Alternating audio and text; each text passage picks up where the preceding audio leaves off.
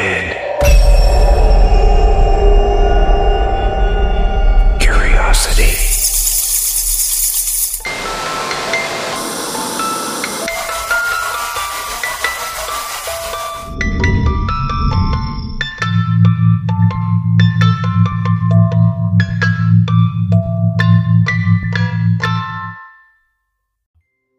Hey Spooky Fam, thanks for tuning in to another episode of Morbid Curiosity, a paranormal and true crime podcast. This is your host, Nicole.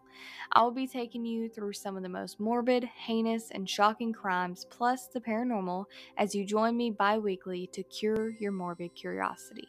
Take time to join me on Facebook to discuss with other listeners, get updates, etc., and on Instagram to view photos related to the cases that I cover. I hope you enjoy the podcast. Don't forget to leave a review on the platform that you listen on. Don't forget to grab your snacks and a drink. Let's get started. This is Morbid Curiosity.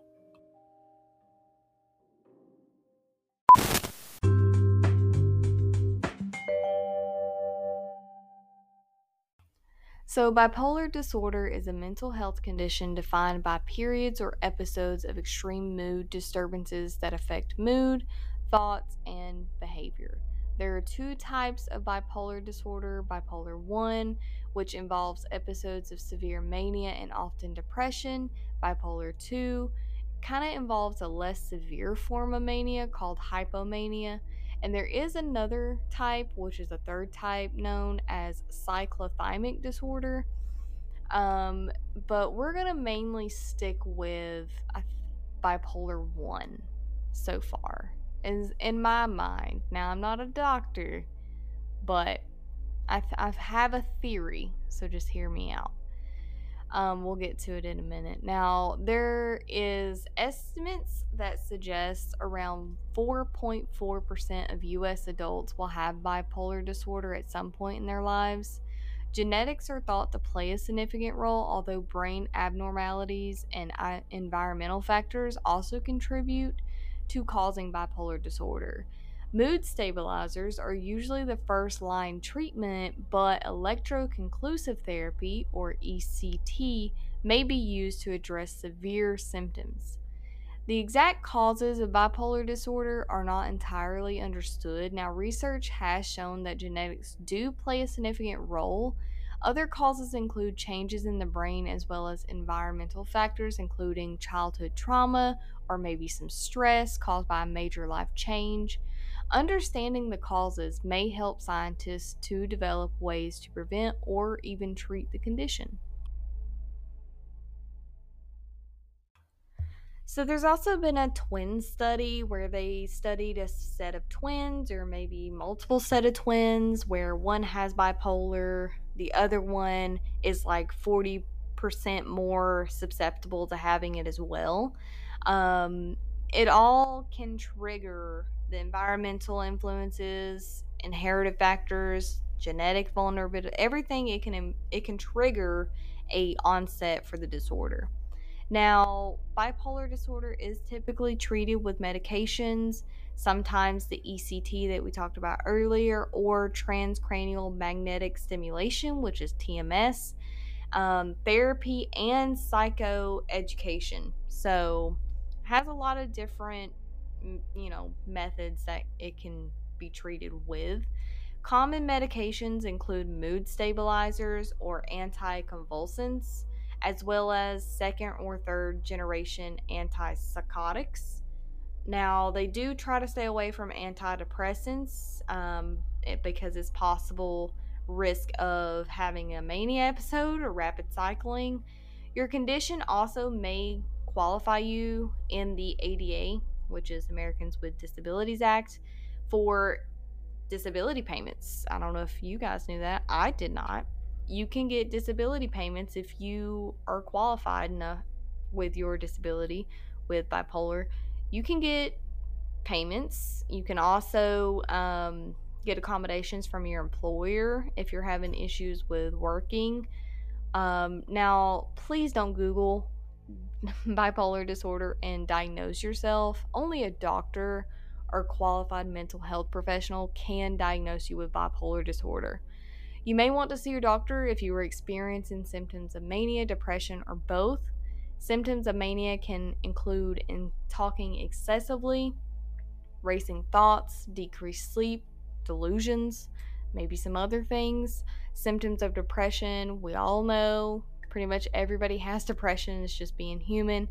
But symptoms of depression can include fatigue, prolonged sadness, loss of interest in your activities. Now, we've covered bipolar 1 and 2, but there is one thing that I want to discuss in detail just a little: hypomania. My theory is, now I'm not a doctor, do not quote me on this, I am not a medical professional. This is just my opinion and my theory. I feel like Elisa Lamb, she was medically diagnosed with bipolar and depression disorders. My thing is, hypomania fits kind of what she was doing. Hypomania is a symptom of bipolar disorder, and it includes racing thoughts, impulsive and other out of character behaviors, elevated moods. It is marked by increased excitability, irritability, and excessive energy. People may seem restless, overly talkative, highly distracted, or overly focused on specific activities. A decreased need for sleep, engaging in risky behaviors, and inappropriate social behaviors can also be symptoms. So, once we go over this case, now, like I said, this is just something that I was reading that I thought fit her behavior that we've seen on CCTV. So, once we get through the case, let me know your opinion.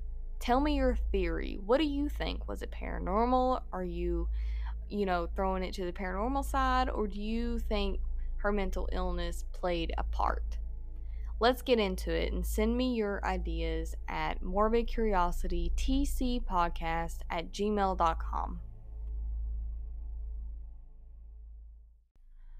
Elisa was born April 30th, 1991, and was the first generation born in Vancouver, British Columbia, Canada, to her parents David and Yina Lamb, who were immigrants from Hong Kong. She had one sibling, a sister named Sarah, to whom she was reportedly close with, and they both shared a love for fashion. Elisa was a student at the University of British Columbia. In mid 2010, she joined the blogging platform Blogspot and started her own blog with the name Ether Fields. She mostly posted fashion photos of models as well as her own life content, which included her struggles with her mental illness. She continued to post on that blog platform for a couple of years before deciding to quit Blogspot for another of her blog, Nouvelle Nouveau, that she started on Tumblr. Here again, she posted fashion photos, quotes, memes, film clips, photography, and some of her own personal written posts.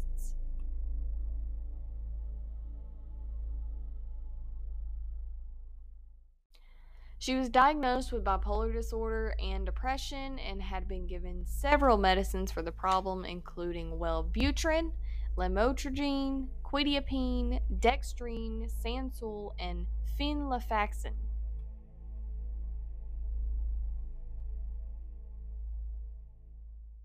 According to her family, who reportedly kept her mental illness private, she had no history of suicidal ideations or attempts, although one report claimed that she had previously gone missing for a brief period. Elisa had a history of not taking her bipolar medications and, as a result, on several occasions, suffered hallucinations that would cause her to hide under her bed for refuge. She was hospitalized at least once for one of these episodes.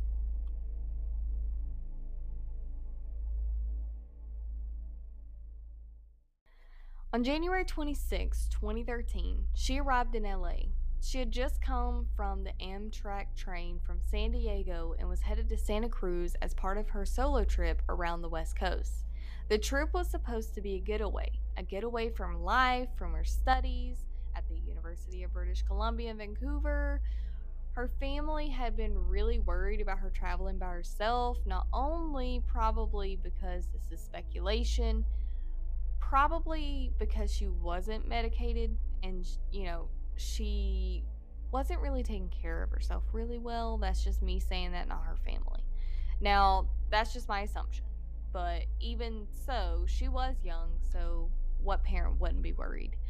Now, as a compromise, she made sure to check in with her parents every day of the trip to let them know that she was safe and doing well. She visited the San Diego Zoo. She even posted photos on social media of that trip. On January 26th, she arrived in LA. After 2 days, she checked into the Cecil Hotel near downtown's Skid Row. Now, we'll get into Cecil Hotel in just a minute. She was initially assigned a shared room on the hotel's fifth floor. However, her roommates complained about what the hotel's lawyer would later describe as a certain odd behavior, and she was moved to a room of her own after 2 days. According to Amy Price, the manager of the Cecil Hotel, aka Stay on Main, at the time of her disappearance, Elisa was leaving notes of her roommates, what said, "Go home," "Go away." She would even lock the door to the room and require a password for entry. A few days before her disappearance, she attended a live taping of Conan in Burbank, but was escorted off the premises by security due to disruptive behavior.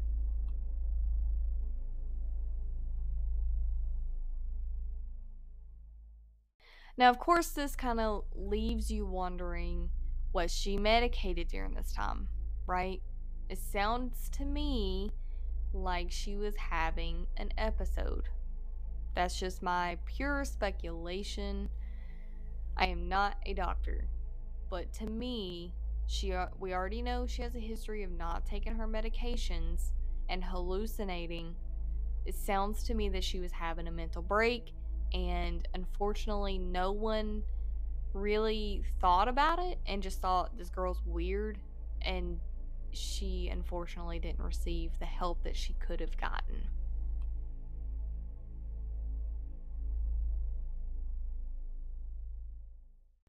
On January 31st, 2013, the day she was scheduled to check out of the Cecil and leave for Santa Cruz, her parents did not hear a word from her. They immediately called the LAPD. Her family then flew personally to LA to search for her. Hotel staff who saw Lisa that day and said she was alone. Outside the hotel, Katie Orphan, manager of the last bookstore, was the only person who recalled seeing her that day. She told CNN, quote, "She was outgoing, very lively, very friendly, while getting gifts to take home to her family. She was talking about what books she was getting and whether or not she was getting would be too heavy for her to carry around as she traveled." End quote. Police searched the hotel to the extent that they legally could. They searched her room, even had the dogs go through the building, including the rooftop, but the dogs were unsuccessful in detecting her scent. Sergeant Rudy Lopez said, quote, "But we didn't search every room. We could only do that if we have probable cause to believe a crime had been committed." End quote. On February 6th, a week after she had been seen, the LAPD decided more help was needed. They then produced flyers with her image and were posted all in the neighborhood as well as online, and it brought immediate public attention through the media.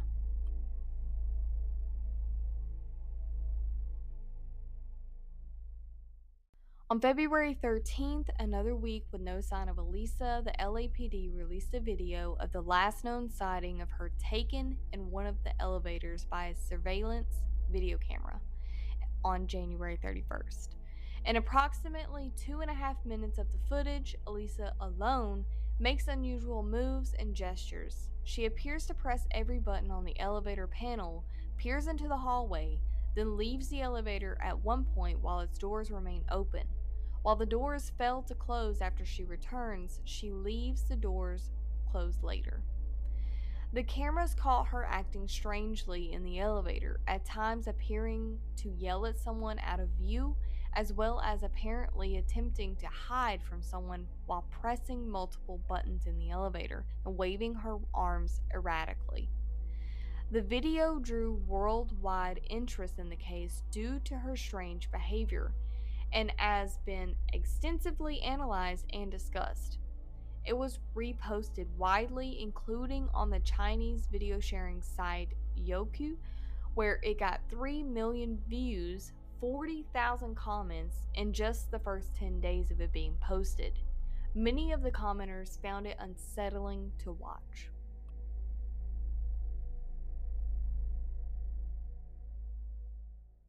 Of course, several theories came about to explain her actions on the CCTV footage. One was that she was trying to get away from someone and was frantically pushing buttons to make the cart move. Others suggest that she might be under the influence of a party drug or ecstasy, but of course, that was, debunked in her autopsy. None of that was found. When her bipolar disorder came to light, the theory that she was having a episode also emerged, which in my opinion was the most likely. And even later on we'll get to it, but the autopsy technician also kind of said that the bipolar disorder kind of was, a problematic issue in her accidental death. We'll get there. Now, other viewers argued that the video had been tampered with because the timestamp was kind of weird. They claimed that some of the parts was slowed down, and you can tell that some of the parts were removed. Now, of course, this could have been done because, they were trying to protect somebody's identity, whether it was related or not related to her disappearance. Police did say later on that, of course, it's edited. They're not going to post, a 24 or 48 hour video from an elevator when only they need the important part of Elisa, right? So, of course, it's going to be edited, but they didn't tamper with anything else in the video. They just edited the part that they needed for the news, and that was that.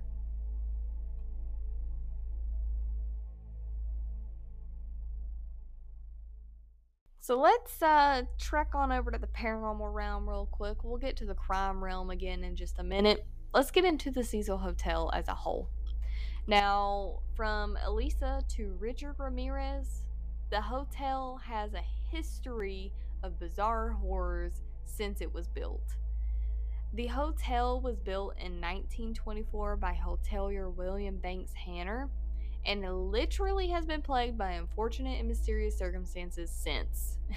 It's gotten itself a very chilling reputation, to say the least. At least 16 different murders, suicides, and unexplained paranormal events has taken place at the Cecil Hotel, and it's even served as a temporary home of some of America's most notorious serial killers.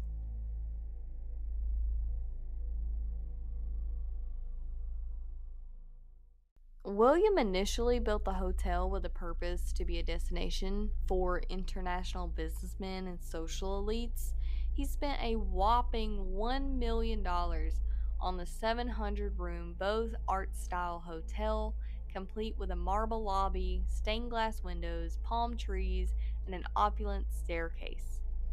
He would later regret his investment just 2 years after he opened the hotel because the world went to hell and went into the Great Depression. So LA, of course, went with it.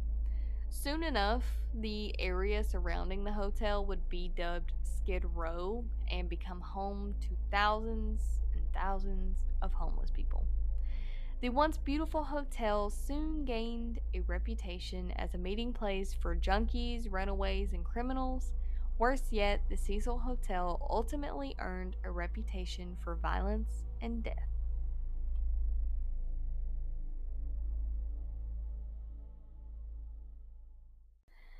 In the 1930s alone, the hotel was home to at least 6 reported suicides. A few residents ingested poison, while others shot themselves, slit their own throats, or even jumped out their bedroom windows. In 1934, for example, Army Sergeant Louis D. Borden slashed his throat with a razor. Less than 4 years later, Roy Thompson of the Marine Corps jumped atop from the hotel and was found on the skylight of a neighboring building. The next few decades only saw more violent deaths. In September of 1944, 19-year-old Dorothy Jean Purcell awoke in the middle of the night with a stomach pain while she was staying at the Cecil with Ben Levine, 38. She went to the bathroom so as to not of course, wake Ben, who was sleeping in the bed, and by her complete shock, she gave birth to a baby boy. She had no idea she even was pregnant. Mistakenly thinking her newborn was dead, she threw her live baby out the window and onto the roof of the building next door. At her trial, she was found not guilty of murder by reason of insanity, and she was admitted to a hospital for psychiatric treatment. That's a bad mistake. I don't know how you don't know that the baby's not alive. Yeah. It only gets worse, guys. It only gets worse. In 1962, 65-year-old George Gianni was walking by the Cecil with his hands in his pockets when he was struck to death by a falling woman. Pauline Oaten, 27, had jumped from the 9th floor after an argument with her estranged husband, Dewey. Her fall killed both of them instantly. Police initially thought the two had committed suicide together, thinking that he also jumped with her, but George was still wearing shoes, and if he jumped from the 9th floor with her, his shoes, might have fallen off. Depends on, I guess, the shoes. That's just their theory they had. In light of the suicides, mishaps, and murders, Angelenos promptly dubbed the Cecil, quote, the most haunted hotel in Los Angeles.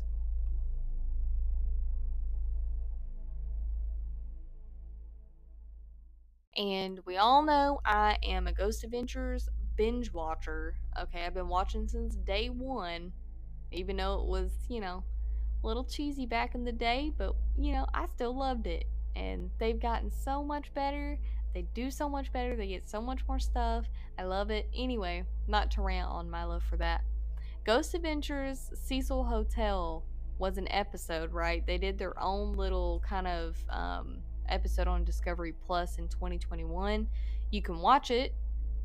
Tell me what you think about it, because they caught some really cool stuff on there, not gonna lie.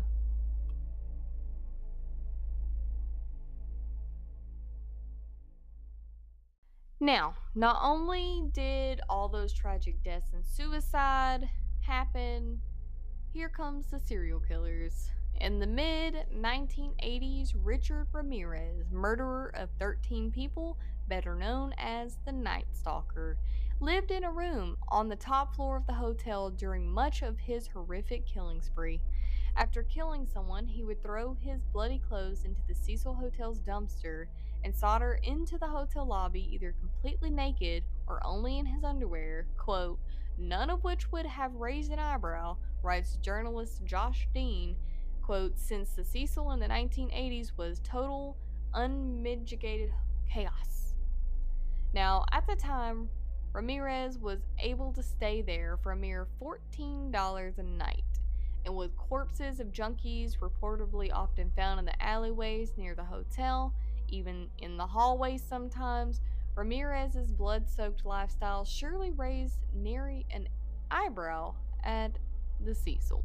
So, of course, nobody questioned anything, because, who would question it? It's probably just another junkie, right? I mean, he kind of looked like one, but yeah, they didn't give it two blinks, right?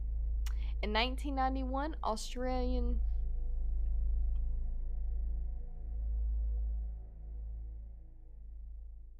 So, of course, suicides, murders, etc. happen there, accidental deaths, tragic deaths, etc., etc. What about some serial killers, right? Richard Ramirez in the mid 1980s stayed there. Murderer of 13 people, better known as the Night Stalker. He lived on the top floor of the Cecil Hotel during most or all of his killing spree. Now, after killing someone, he would throw his bloody clothes into the Cecil Hotel's dumpster and go into the lobby completely naked and or in underwear, which of course didn't, raise any concerns, because at the time that place was in chaos. Like, you had junkies dying in the alleyways, in the hallways. Nobody really raised an eyebrow at someone who was naked or in their underwear or bloody clothes, you know what I mean?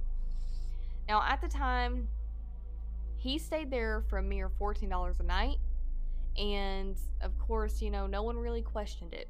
Like I said, it's just kind of, his lifestyle fit that place to a T for the time being before all the crap went down with him.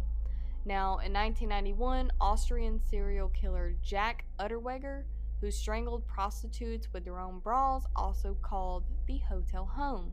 Rumor has it that he chose the hotel because he, liked Richard Ramirez and its connection to him. So, he went and lived there as well.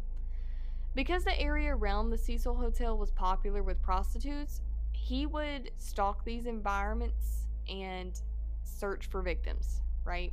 One prostitute he is believed to have killed vanished right down the street from the hotel, while he claimed to have, quote, dated the hotel's receptionist. Now, we're not going to get into all that, but, another serial killer to the list.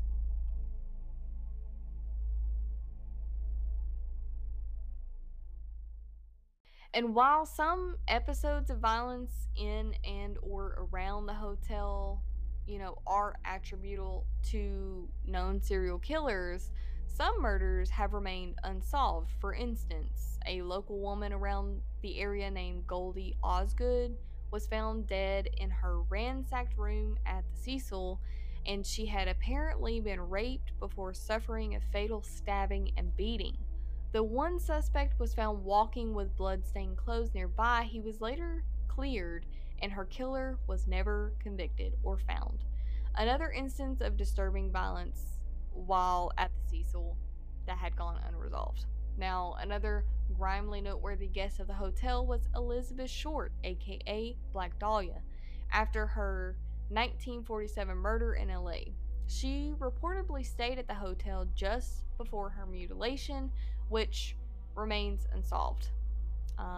We did cover her. So, now, what connection her death may have had to the Cecil is unknown, but what is known is that she was found on the street not far away on the morning of January 15th with her mouth carved ear to ear, her body cut in two, blood gone.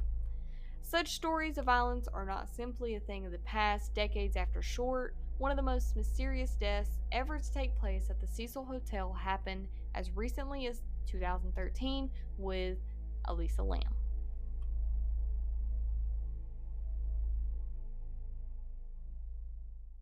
Alright guys, we're going to take a short momentary break. If you haven't already, go use the bathroom, get you a drink, get you some snacks, and then when you come back, we're going to finish this episode.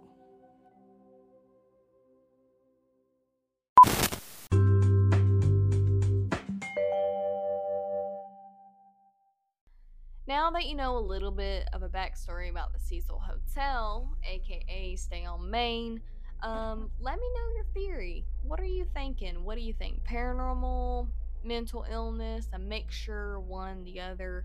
Let me know. Email me or, start a discussion on Facebook. I'm sure everybody would love a discussion on Facebook. We have the group. Join. Now, during the search for Elisa, guests at the hotel began complaining about low water pressure. Some also claimed that their water was kind of a black color and it had an unusual or weird taste. You know where I'm going with this. On the morning of February 19th, Santiago Lopez, a hotel maintenance worker, found her body in one of the 4,000-gallon tanks located on the roof, providing water to, you guessed it, the guests, and a kitchen, and a coffee shop. Through the open hatch, he saw her lying face up in the water. Now, of course, the tank was drained, cut open on the side because the hatch was too small to get the equipment in there to remove her remains. While the initial autopsy reports were inconclusive, on February 21st, the LA Coroner's Office issued a finding of accidental drowning.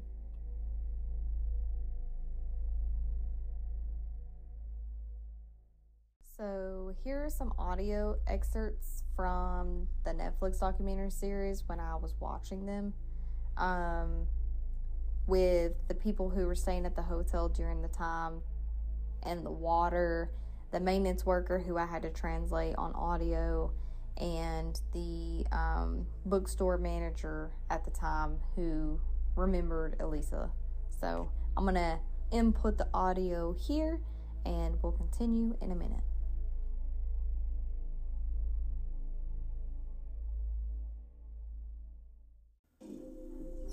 Also, we noticed that the water pressure was very low. We're turning the tap on. Why is the pressure blocked? Why is there no water pressure?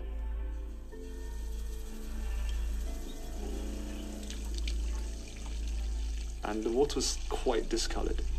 It was like a dark color, it had like a brown tint to it.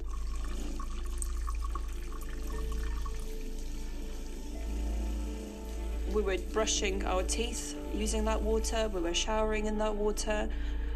We did drink the water, but it did have a funny taste to it.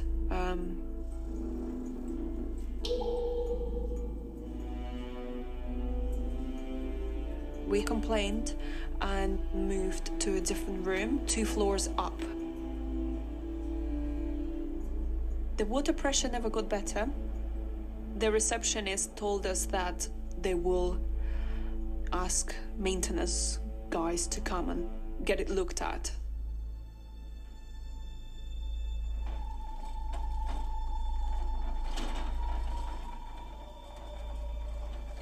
There was a complaint about the water pressure, so I asked maintenance to check for possible clogs, see if everything's okay. Siempre tenía que andar checando uno alguna cosa que hubiera malo. Mantenimientos de 24 horas, de día y de noche. Entonces dije yo, pues, ok, voy a averiguarle.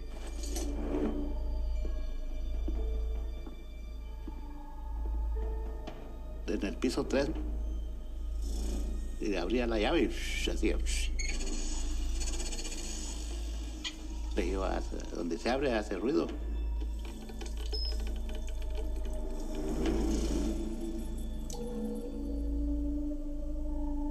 Entonces le dije, le conté al otro mi compañero que hay un problema.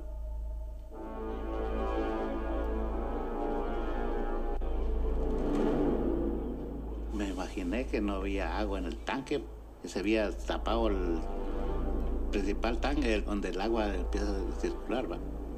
Por eso voy a ver.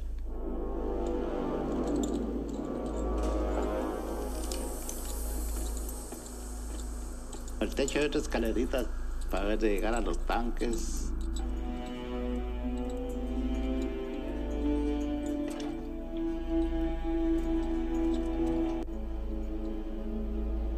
Y yo cuando hice a ver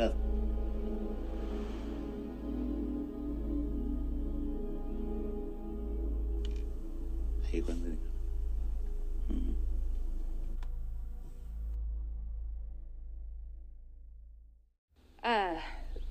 So I think about this often because from the moment she went missing and her disappearance was investigated and then later her death, I get asked about this a lot. And I will also say, I was one of many people at the bookstore who was working at the time that she came in. But she was very outgoing, I think, in a way that felt overwhelming and even possibly aggressive to some people, because she was going up to folks and talking to them, asking questions about everything from, their recommendations for books and music to places she should visit and how she could get there because she was a visitor using public transportation. And for me, as, another young woman, I was in my 20s at the time. I think I was, 5 or 6 years older than her. And I also traveled by myself. There was a little bit of me that was like, oh, I get this. Like, you're on your own. You're feeling a little adrift in a new city and you want to find people to connect with. But I also know that there are aspects of that certainly read. And I think it was the fact that she was asking so many questions and engaging with so many people that made her memorable to me and a number of other people who were in the store at the time. You know, at our heyday, when I was still at the last bookstore, we would see hundreds, if not thousands, of people a day. And the fact that she was so gregarious made it easy for me to remember her and remember what our interaction was like.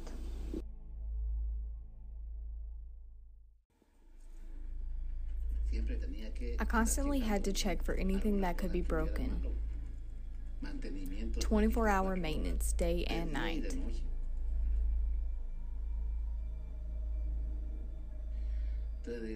So I said, I'll go figure it out.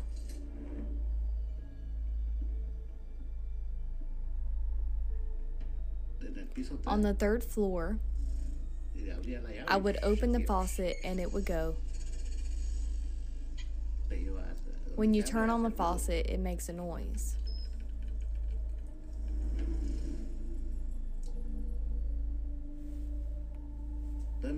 So I told my partner, I told him, there is a problem. The roof has 4 tanks. I thought there wasn't any water in the tank, or it was clogged. The main tank is where the water starts to circulate. I went to have a look. There is a ladder on the roof to get to the tanks.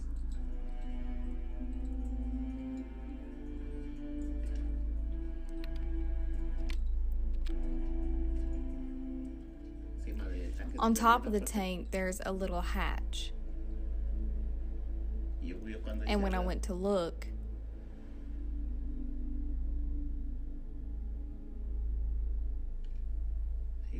that's when I saw her.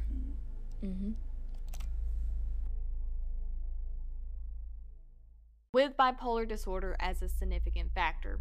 The full coroner's report released in June stated that her body had been found naked. Clothing similar to what she was wearing in the elevator video was floating in the water, coated with a sand-like particulate. Her watch and room key were also found with her. Elisa's body was moderately decomposed and bloated. It was mostly greenish, with some marbling evident on the abdomen and skin separation evident.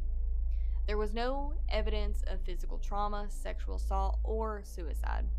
Toxicology tests showed traces consistent with prescription medication found among her belongings, plus non-prescription drugs such as Sinotab and ibuprofen. A very small quantity of alcohol, about 0.02%, was present, but no other recreational drugs.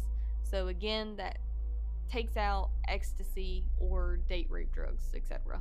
Okay.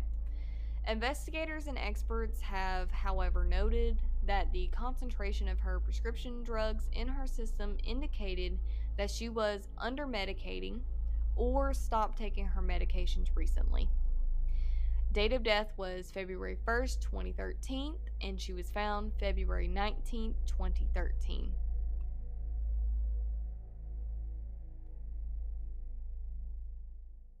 If you want to see her full autopsy report, which is, yes, available online, you can find the link in the podcast description. So if you look at the description of the podcast, I will have it listed there, just so you can go on there and read.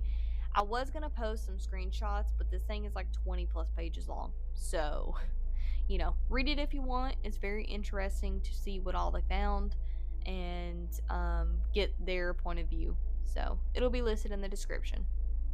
And also I'm going to list it on Facebook as well when I post the new episode that it's out and whatever. So just a little break here. If you have not joined Facebook, look up the podcast name, join the Facebook group, because I do post some stuff on there, updates, random photos, news, all that kind of stuff. Just, join. It's good information tidbit. Anyway, I'm posting a link on there and it'll be in the description.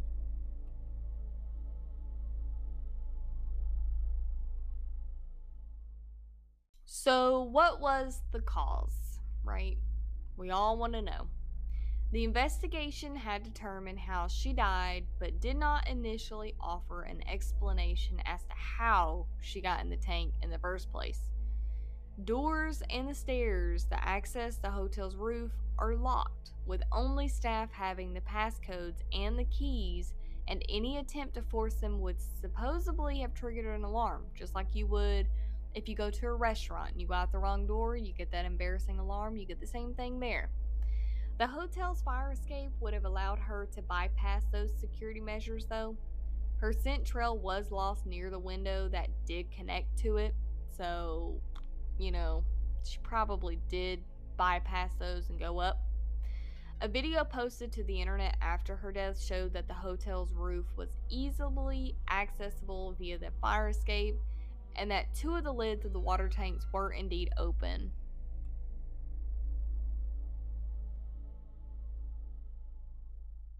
Now, of course, besides how she got on the roof, people were asking, how did she get in the tank by herself? How did she get in, in the nude in the tank? All that kind of stuff. All 4 tanks were 4x8. The cylinders propped up on concrete blocks. There was no fixed access to them, and hotel workers had to use a ladder to look at the water. So, when he went to maintenance, the water tank, he had to use a ladder to get up into the tank. Where was the ladder? Question mark. I mean, people had these doubts and speculations that someone murdered Elisa, which we're really not going to get into, but people did have the theory that she was running away from someone and that someone worked at the hotel and that the manager covered it up and etc, etc, etc. It's a whole thing. If you go online, you can find the theories online that you can look through. There's just a lot, so I didn't really include much of those, just the paranormal and the crime aspect.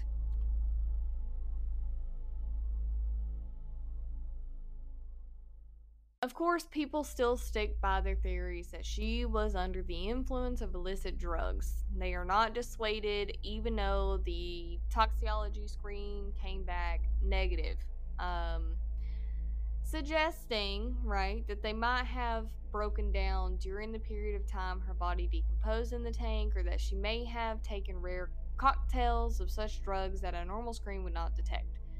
Would those theories be valid? Maybe. Maybe. She was in there for a good solid minute. All in all, when they did her autopsy, they did not find anything. Does that mean that anything was not there? No. We don't know. We won't know. So, the autopsy report and its conclusions were also questioned based on the incomplete information. For instance, it does not say what the results of the rape kit and the fingernail kit were, or even if they had been processed. It also records that under the skin pulling of the blood in her anal area, which some observers suggest was a sign of sexual abuse. One pathologist noted it could have resulted from bloating in the course of the body's decomposition, and her rectum was also prolapsed. So, the coroner's pathologists were ambivalent about their conclusion that her death was accidental. They don't have any doubt, question mark, or anything. They totally put it as accidental, and that's where it's been.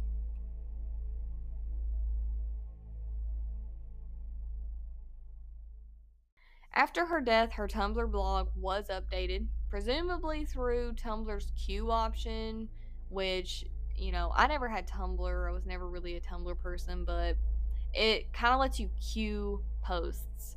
So you can schedule for a predated day and time.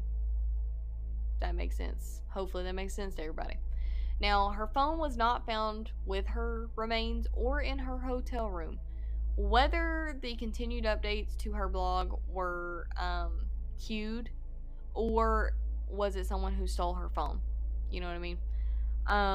It's not known whether the updates are related to her death. We don't know.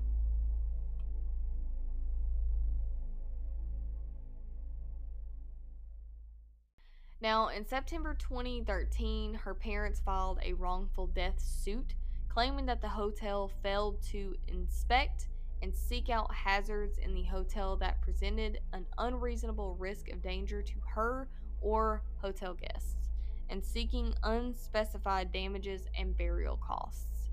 The hotel argued it could not have reasonably foreseen that she would end up in the water tank, and since it remained unknown how she even got to the water tank, no liability could be assigned for failing to prevent it. In December 2015, the suit was dismissed, unfortunately. Today, not much is known about her family.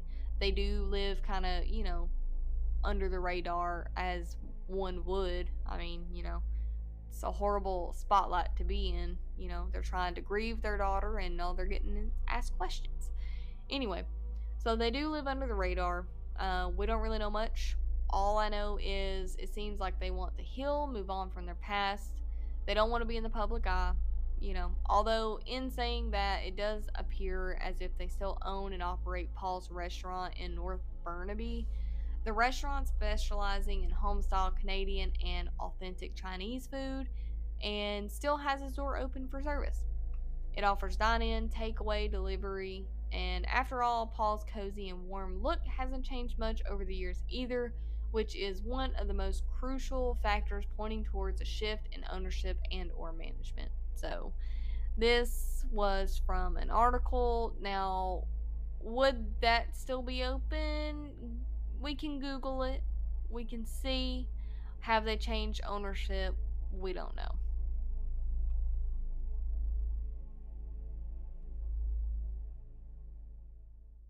All I know is when I looked up the restaurant, the food looks amazing, and I would love to visit LA. I would love to visit the Ghost Adventures Zach Bagans Haunted Museum.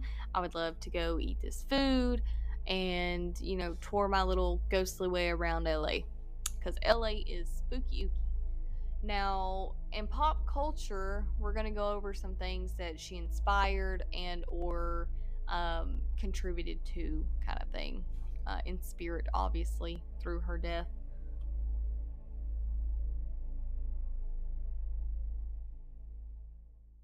It all started in 2002, where it was kind of weird because, her death was in 2013, but everybody was like, oh my god, it's an unusual resemblance with the horror movie Dark Water. Like, ew, that's kind of creepy, right? It also inspired a number of later creative work, including the final episode Watershed of 2013 of a season of the ABC series Castle, another ABC series How to Get Away with Murder, and parts of 2014 Hong Kong Malaysian horror film Hungry Ghost Ritual. In 2014, a music video of their song Ancient Mars, the Vancouver pop duo The Zolas envisioned the last day of her life. It shows a young girl exploring LA, enjoying simple pleasures and taking photographs. In 2014, song Disappearing Syndrome by the American post-hardcore band Hell the Sun, and the 2018 song Elisa Lamb by industrial rock band Skynet, that's what I call it, it's spelled SKYND, were inspired by her case as well. In 2017, the American folk band Sun Killed Moon released two songs, Window Sash Waits and Stranger Than Paradise, which promoted the idea that the incident was a hoax.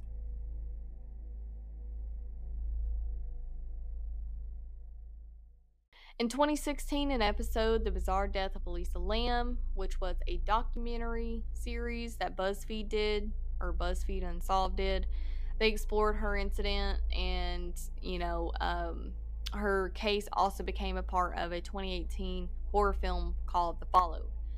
In 2021, her death was investigated in Discovery Plus, right? On Discovery Plus. The Ghost Adventures 2-hour special that I told you guys to watch called The Cecil Hotel. Check it out. I think it's a neat one. It was good. It was really good. Intense. It was really good. Anyway, yet again in 2021, a 4-episode Netflix docuseries called The Crime Scene, The Vanishing at the Cecil Hotel also told you her story of her untimely death. which is also a good docuseries, and I watched it for this episode. So hop on Netflix and Discovery Plus and tell me what you think.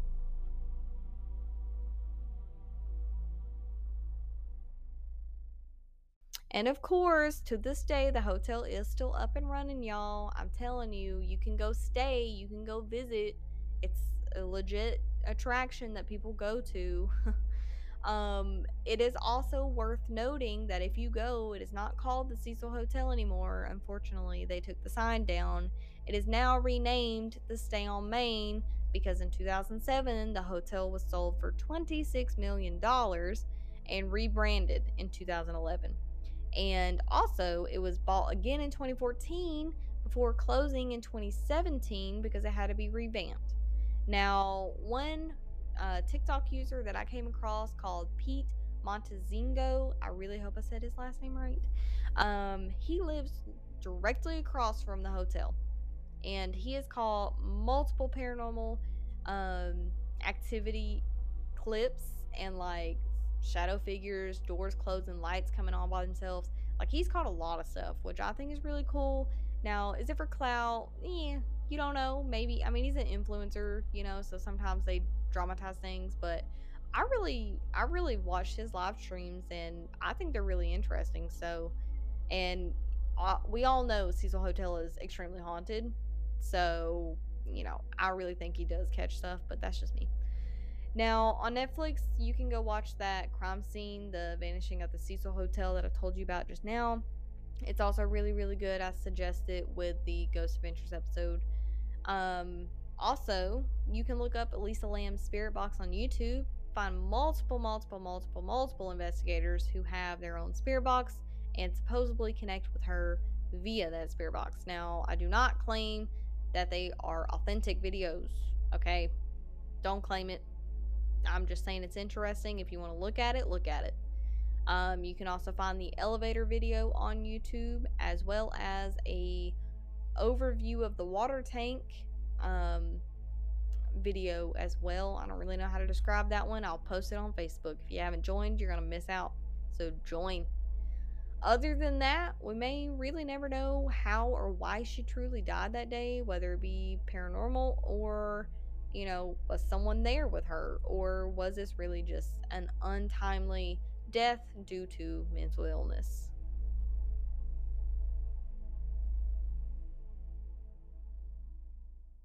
Some questions that people still have. How did she end up in the water tank? Why did she stop taking her medications? How come police did not find her on the roof? Why did they not look in the tanks? Was she really alone, or was she being chased? Was the video edited by police or the manager? Why didn't the hotel do more after being made aware of her erratic behavior? You know that she seems mentally unwell. Why did you not do anything? Why was her death continued to generate conspiracy theories and online attention, which that one's kind of a given, It's put in a very haunted place, and you got a very weird looking, like, video and, like, whatever. People still ask that question, though.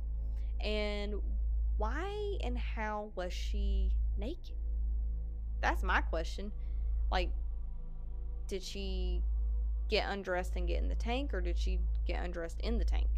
Like, why was she even naked? I don't understand that part. And of course, there's many more questions people still have.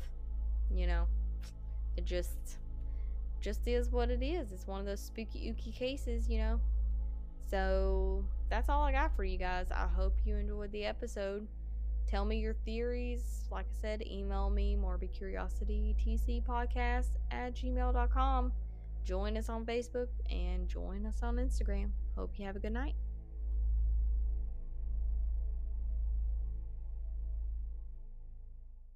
I hope you enjoyed today's case. Tune in again every other week, that is bi-weekly, to hear another riveting case. I'll catch you next time on a new episode of Morbid Curiosity. This is your host, Nicole, signing off.